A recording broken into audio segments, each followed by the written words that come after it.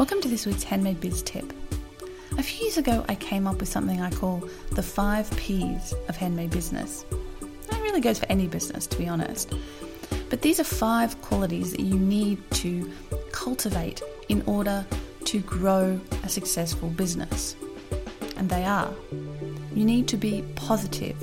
It's easy to get a little bit down or pessimistic at times, but you really need to look at the positives, focus on the positives, and that will help you to move forward with confidence.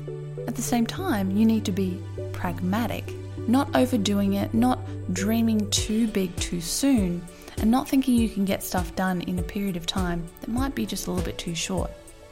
By being positive and pragmatic, you can find that lovely balance. It's what I call keeping your feet on the ground and your head in the clouds. You also need to be passionate. The passion you feel for your craft or your art might wax and wane, and that's normal.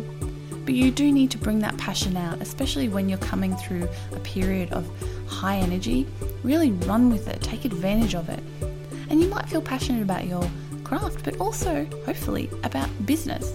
Business is something that you can learn more about. It's a skill that you can learn, and you can be passionate about improving your business skills as well.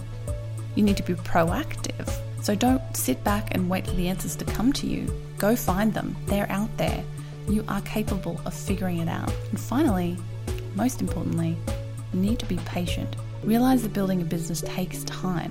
It takes energy, and it's not something that can be gamed. It's like planting a seed. You can't speed it up. It grows at its natural pace. You can water it and fertilize it, and that'll help it along, but there's only so much you can do to help it grow faster. Be patient and realize it'll take time to get your business to where you want it to be. If you want more about the 5 Ps of successful business, go listen to episode 4 of the podcast.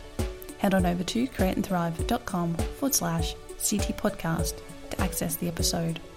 Do you want help setting up an online shop for your handmade goods? You're in the right place. Come and join me for my online course, Set Up Shop, that'll take you from go to woe in just 30 days. Hundreds of makers just like you have taken the course over the years, and it's helped them to set up a shop right the first time. If you want to join us, head on over to createandthrive.com/setupshop.